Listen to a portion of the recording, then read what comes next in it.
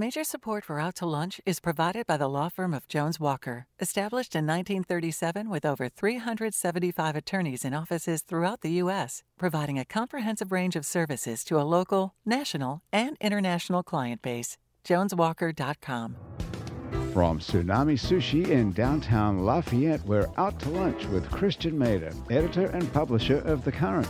It's business, Acadiana style. Welcome to Out to Lunch.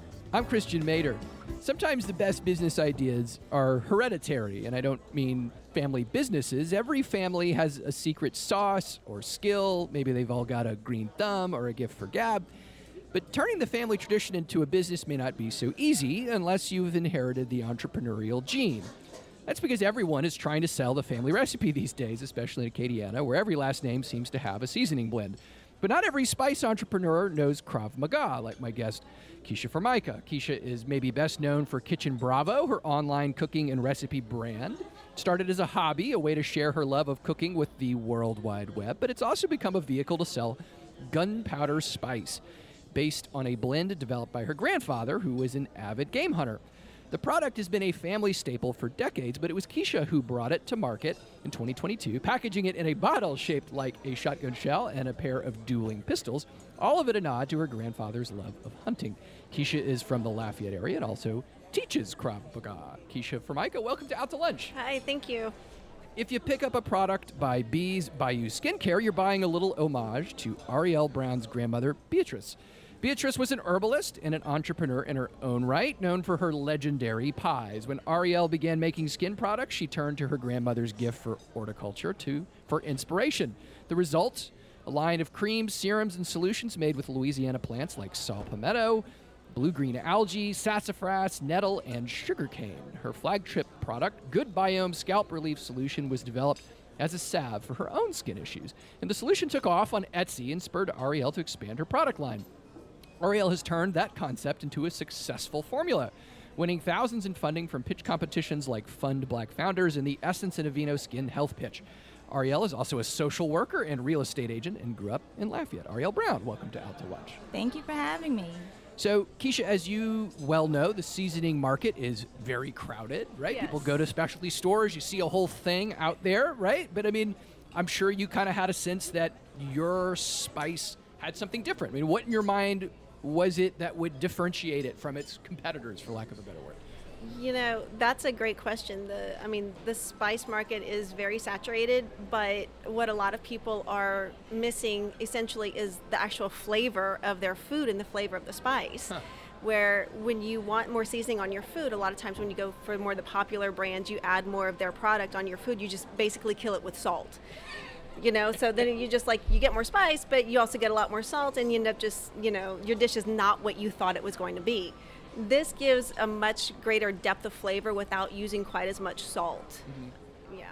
Can you describe, I mean, look, we're on radio here, which always makes talking about food hard. I mean, describe for us, the flavor profile. I mean, people have a general sense of what Cajun and Creole seasoning tastes like. Right. But, I mean, walk us through it. I mean, what's the blend? Don't give away any secrets unless you want to. I mean, but what's the flavor here? So the flavor profile, there's red pepper, there's black pepper in it, there's a little bit of granulated garlic, and there's not a whole lot of salt, but the heat of it comes at the back end, where whenever you take that first bite, you taste the seasoning, you still taste the food you're eating.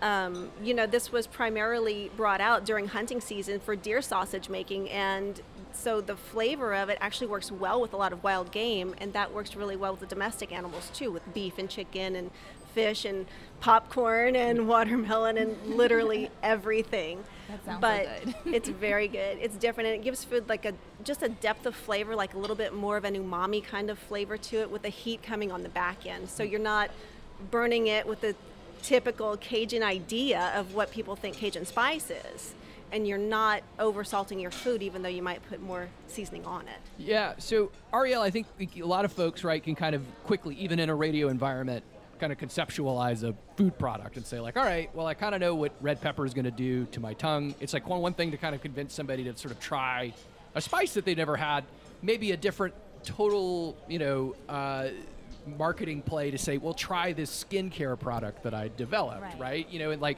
people might have other concerns about how that goes. So, talk to me a little bit about how you bring that to market. I mean, how do you convince a customer who might have a relationship, right, to a very specific, a thing that they swear by, some well-known skincare product. Like, how do you like kind of get in there and say, no, you should try what I do instead? Well, what we're really focusing on eczema-related problems, Okay. and so the number of people who have eczema or who have itchy skin, itchy scalp, flare-ups, they really understand how niche that is, and so most people like myself are willing to try something new if it means that it's going to solve a big problem for them. And what we're doing that's really special, and you mentioned a little bit about it, is not only blending some of the Bayou botanicals that we love and we know regionally, but we're blending that with like probiotic extracts, which is something really unique and different for scalp care. We see it in skincare a little bit more as it's becoming a little bit more popular when we talk about the skin barrier and the microbiome, but people don't really hear about that when it comes to scalp care specifically. So when I mentioned my own personal issues with seborrheic dermatitis, what it was doing to my scalp over 20-some years, I share my personal story, I share some of the cool ingredients, like some that you shared. People are intrigued. Yep. And they know that, oh, that sounds interesting, and you're doing what with probiotics? Tell me more. So that's kind of been my way to share my story and get more people interested, is just trying to be relatable through Yes. my own problems. So it's kind of a niche product, right? Yeah. And you're saying the customers here, they this is kind of how they shop. They're used to sort of saying like, hey, I'm miserable, I'll try anything, right? Yeah, basically, yes. Okay. And when you find, I mean, I appreciate the consumer who finds the brand that they just love and they're loyal to it. I know I have my certain staples in my hair and skincare routine that I'm not going to ever not buy. But you can always try more than one shampoo. You can always have more than one face serum. Yeah. You might have something you use in the daytime versus the nighttime, or winter versus summer. So I think there's always opportunity in there to find a gap for that customer and try to fill it. So, Keisha, I mean, we've talked a little bit about kind of the product that you sell and what's, kind of how you think it fits into the broader market, but you're, putting yourself out there too, right? You've got a cooking series, you go online, you can come and see it. So are you thinking about it in terms of like, here I want people to learn how to cook the way I cook? Are you primarily looking at that as a vehicle to kind of show people how this particular spice blend fits into their, to their kitchen or their cupboard? Yes, to all of it. I love a good yes. Absolutely, To a, yeah, right, yes, right, yeah. So the cooking series actually started because I have 2 adult children now, and neither of them wanted to learn how to cook whenever they were living at home. They're like, no, Mom, I can live on mac and cheese and hot dogs. I'm good. And I'm thinking, you really can't. You really shouldn't. Exactly. It's like there's a lot more out there than just mac and cheese and hot dog. And they're like, yeah, but this is the easiest, and I know how to make it. So I'm good. I can live, right? I've got starch and protein and dairy. We're good. I'm like, no. Yeah. So, and ironically now, my daughter is living with her boyfriend, and she's like, Mom, look at this, and she'll take pictures of it, like dishes that she's cooking and sending it to me. And so that's how it started. And she says, do you have a recipe for this? I'm like, well, look up YouTube. I made that video on here, and that way you can reference it, you can go back and see.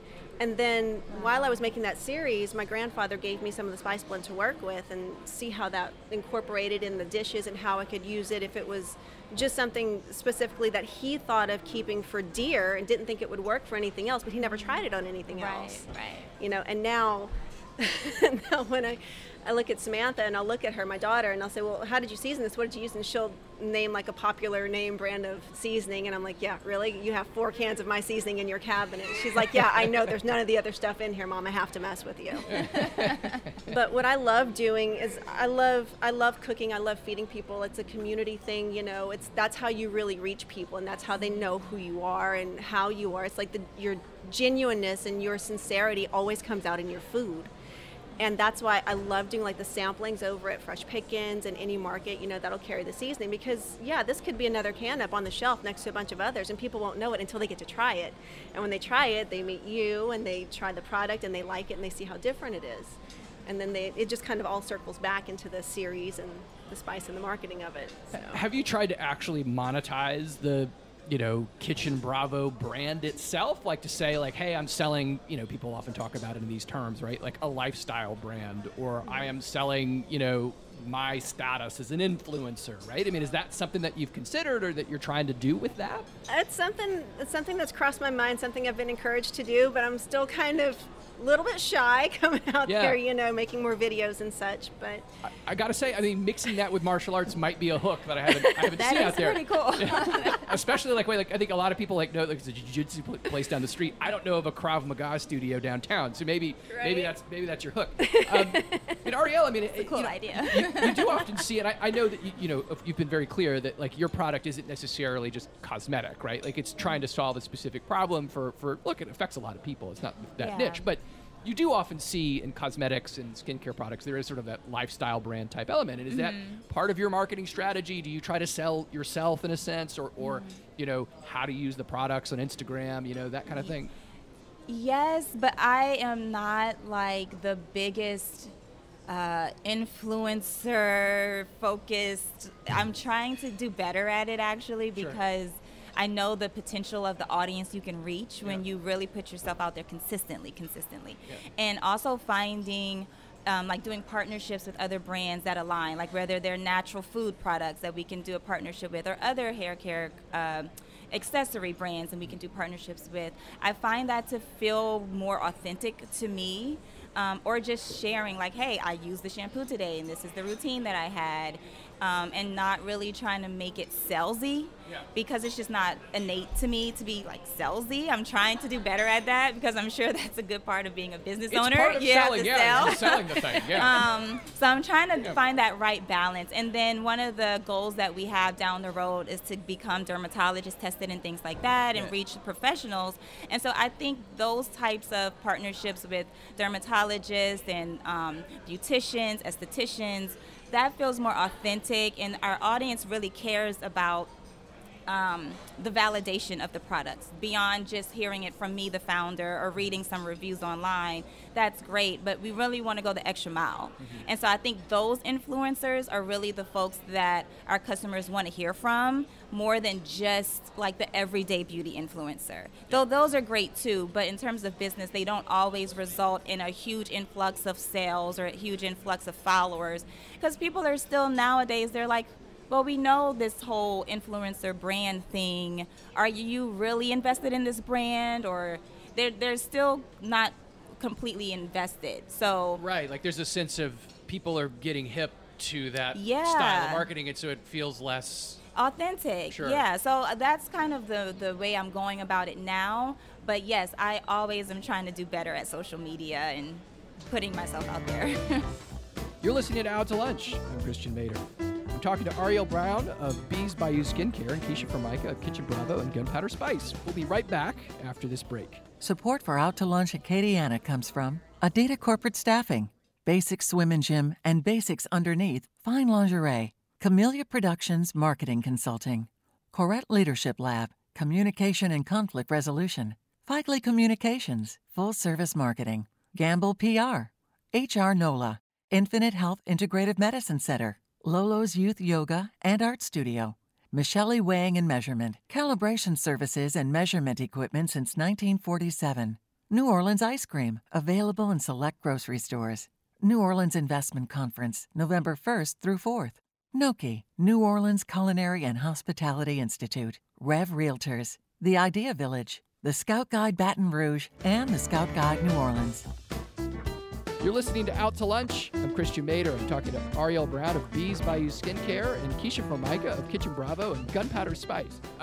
So kind of switching gears a little bit, because I think something that you both would be able to speak to a little bit is the manufacturing side of what you do, right? So I mean, often, Keisha, with seasoning blends, right, you kind of offload that to a manufacturer, right?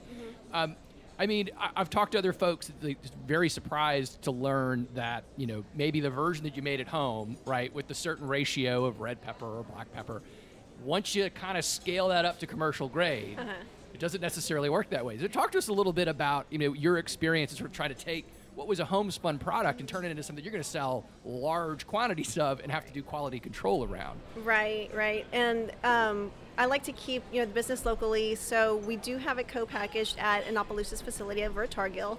Oh, cool. But this was, and I'm fortunate enough, and I will admit, I actually didn't have a hand in making this recipe. My grandfather started this just a few years before I was born. Wow. But it took him a long time to actually get the ratios right and get it done, and to the level that he liked and the level that was very popular.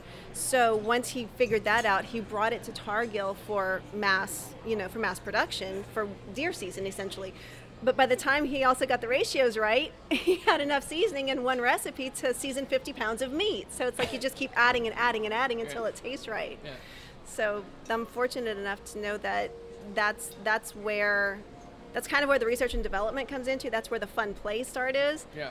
But it's a little bit more challenging. But once you have that master bulk recipe, initially you can just go from there. Wow. Okay. Yeah. So, Keisha, kind of similar question. Part of what you're doing, right, is you're taking, for a niche audience, a niche product. Algae seems like something that I could grow pretty readily, but maybe not everything else, right? Is product? I actually don't know how I would do that. I had a fish tank at my kids in a. That's what I was thinking in my head when like, you said it. I was like, oh no, not that algae, no. Well, that's maybe the point, right? So, but talk to me a little bit about the sourcing. It would seem like very interesting selling point, right? People are genuinely, I think, turning to the idea that sort of, native plants and things like that have a place in their lives, but they're not necessarily always that readily available or at a commercial scale. So how are you managing that? So the great part about it is, so I started in a similar fashion, but it wasn't a recipe that my grandmother necessarily had. It was really just that inspiration of, okay, I know this lady always used herbs and everything had a really potent scent, and it was medicinal in a way, right? And so when I was DIYing and putting stuff together, I was thinking of scent. I was thinking of effectiveness and benefits, and also how to tie that to my roots, because it also makes you feel more inspired when you're tied to what you're doing in that kind of way, generationally like that. Yeah. So I purposefully was like, no, if I put her name or if I put her face on this, it will hold me accountable to do the best I can do. And then when it came to sourcing the ingredients, when I first started, a lot of it was like essential oils and things like that. And thankfully, I could go on Amazon and I could find those ingredients. But when it came to things like sassafras, I got lucky. I ran into this amazing chemist at a trade show in Las Vegas called Cosmoprof. And she came to my booth and she was smelling everything. And she's like, oh, this smells amazing. And she picked up on the herbalness of it. And she's like, let's do something together. And I was telling her, okay, well, I'm having issues sourcing sassafras. I really want to use sassafras in a scalp mask. This is what my vision is. And she already knew, like, oh, I know exactly where I can go to source this. I've had to do some sourcing myself, like for some of the probiotic extracts. Some of the coral bean, which is something I'm going to use in the future. I had to go source myself from other countries because they have it in enough quantity for cosmetic use. I have even called cousins about some of the herbs that are growing in their farms and backyards, and hey, how much Mongolier exactly do you have? But again, it has to be a certain grade for cosmetics. Right. So I'm actually in the process of figuring out if I can locally source those seeds, send them to a lab that can actually make enough of it, which sounds fun. It's a lot of work, but it's fun. That's whole cycle. If you're actually out there picking the herbs and saying right? How do we get it? It's so fun. That's a lot of work. Keisha, it sounds to me that you're doing quite a lot of work yourself, right? You're doing demos, you're getting out there. Have you gotten to a point, or are you trying to work to a point where you would have sort of more of a marketing team around the spice, or maybe the website overall? It's a very competitive market. The spice market is it's saturated. It really is. And distributors now, unfortunately, are not even considering taking on any more spice blends to bring into supermarkets, because everybody, like you said, everybody's got their own spice blend. Everybody's got their own recipe. So the best way that I can do this, and that I'm really happy to do, is to just get out there. And people aren't going to know it if they can't taste it. So I'm always doing samples and tastings and things like that, and just talking to people about it. To back up a little bit, my grandfather actually had a business for maybe 35 or 40 years or so here, in Lafayette. So all of his employees, they all got together and did the deer hunts and the seasons and the sausage making with them. So they're already familiar with the spice. So even though the business closed many years ago, I've reached out to them, brought it up, and they're like, oh my God, yes, I remember that. And you have it on shelves, fantastic. So they're spreading word of mouth. Their kids remember it and things like that too. So that's got a little bit of a fan base already going. But the most important thing, people aren't going to know it if they can't taste it. I mean, much like your product, they're not going to know how good it is until they try it. Yeah. I mean, is there a way to market it more in a business-to-business type fashion, almost in the way that Ariel's doing? She's identified, right, salon owners and things like that. I mean, obviously, you'd be thinking grocery stores, but I'm also thinking, there are specialty meat shops everywhere. I mean, there's an explosion of that stuff, especially in Acadiana. Folks who had a spot in Eunice and now they got a place in Lafayette, right? Right. I mean, is that an opportunity for you, or is that just trickier to do? It's a little bit of both. It is a little bit trickier because most companies like that, they like to hold their own spice blend. They like to use their own spice blend. They'll go ahead and give me shelf space and allow that, which is fantastic. But it's to get somebody to use it. So I'm reaching out to fellow friends that I have, like chefs and cooks and things, that can work in kitchens and give this an opportunity. It's like, hey, just try it. Let me know how you like it. See if it works for you, and then we can go from there. So this is still fairly new to the market. It hasn't been on shelves for quite a year yet, so I'm still getting that amp up for it. So I'm on TikTok, I'm on Instagram, more so TikTok and YouTube and such. But again, with the whole influencer thing, I'm too old to understand exactly how that works. I think that the trick is you just go really fast. I think that's from what I could tell. You hold a tiny microphone with your hand, and then somehow there's this magic to that. People just listen to you. It's the editing too. Oh People my are gosh. so good at it, and I'm like, how did you do that? But they get so all fast. the different. Yeah, sorry. I'll tell you what it's a lot. It's because what they're not doing is they're going out and picking sassafras, right? Well, you have a point. You have a point. We all have our priorities. So while we're manufacturing the business, they're just in a room and they're trying to figure out how to do it. I know this from experience. So Ariel, I mean, there is a medicinal quality to what you do. I mean, do you have to involve any sort of regulatory agencies in any of this? I mean, a lot of times you look at is it run more like a supplement where they're basically treating it almost like a food? I mean, talk to me a little bit about the regulatory environment. So my goal is to get dermatologists tested. We want to do patch testing for anti-inflammatory properties because we know most of the herbs and essential oils, they have anti-inflammatory properties. They've been studied. People know this. The FDA just does not acknowledge that as a medicine. Sure. Which is fine, but getting dermatologists tested and things like that will help us with product validation. I really don't make any medical claims. I tell my story. I share how the products have helped me. Our customers share their stories. A lot of them sometimes share their ailments, whether it's eczema, seborrheic dermatitis, psoriasis, and so I just share their reviews. I put them in quotations and I share their reviews so that we don't make any claims that we can't substantiate with a written out certificate from some type of certifying board. And then we also want to get microbiome friendly certified. So the FDA does not at the moment recognize it, so you can say it if you know that your products are meant for that purpose. But there are probably 3 certifying boards because it's so new in the cosmetic industry. There's only a few boards that will certify your products. And what they'll do is they'll test it to see how it affects the microbiome of the skin and that it's not disrupting the natural balance of the skin. And then they'll certify you. How long does that take? So as far as I know from my research, I think it's like a 3 to 6 month process. And then there's also stability testing, which is just a general thing in cosmetics that you want to see what is the shelf life of your products. So we've done 1 stability test so far on our conditioner. Since we updated formulas last year into this year, now that that's done, we'll be doing stability testing for those. So, Keisha, you talked about how you kind of had the recipe kind of bulked up. I mean, meaning that you're kind of ready to go, right? You're kind of set to a commercial proportion and all that. But I mean, do you run into supply problems? I mean, is the recipe that complicated? Is there some ingredient that you kind of have to think about? There's a war in Ukraine, so I guess we're not going to be able to get, some sort of Hungarian paprika or something like that. I don't know. I mean, like, does that stuff happen, or is it all pretty well, domesticated, for lack of a better word, where you can be pretty confident you get what you need? Absolutely. No, it's really very easily found products. I mean, it's mostly local here. It's the red pepper, black pepper. It's the seasonings that we're used to here that we can be locally sourced. Yeah. So I'm not too concerned about the difficulty in getting products because there's nothing too exotic, really. Yeah. It's just maybe a matter of production and having, I ran into an issue quite a few weeks ago where the labels weren't ready. They didn't have enough labels. So, like you're talking about supply chain issues, they were running out of paper. Or when they're printed wrong. Yeah. Right, yes, yeah. Yeah.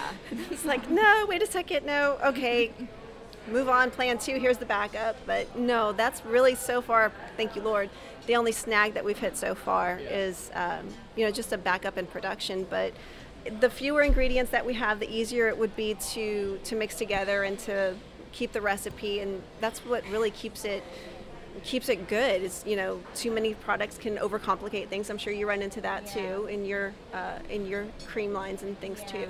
Yeah. Yeah, I mean, I think this is the reason why a lot of people don't turn the family product into a real thing. I mean, it's complicated to turn anything and get it onto shelves and sell it, and there are all sorts of steps that it's a lot of work. Yeah, before we think about it. Right. Which is why it's always impressive to see people take the initiative to do it, and it's really great to see you guys doing it with such joy in your hearts, right? So thanks for sharing that with us and Out to Lunch Acadiana. Thank you. Thank you.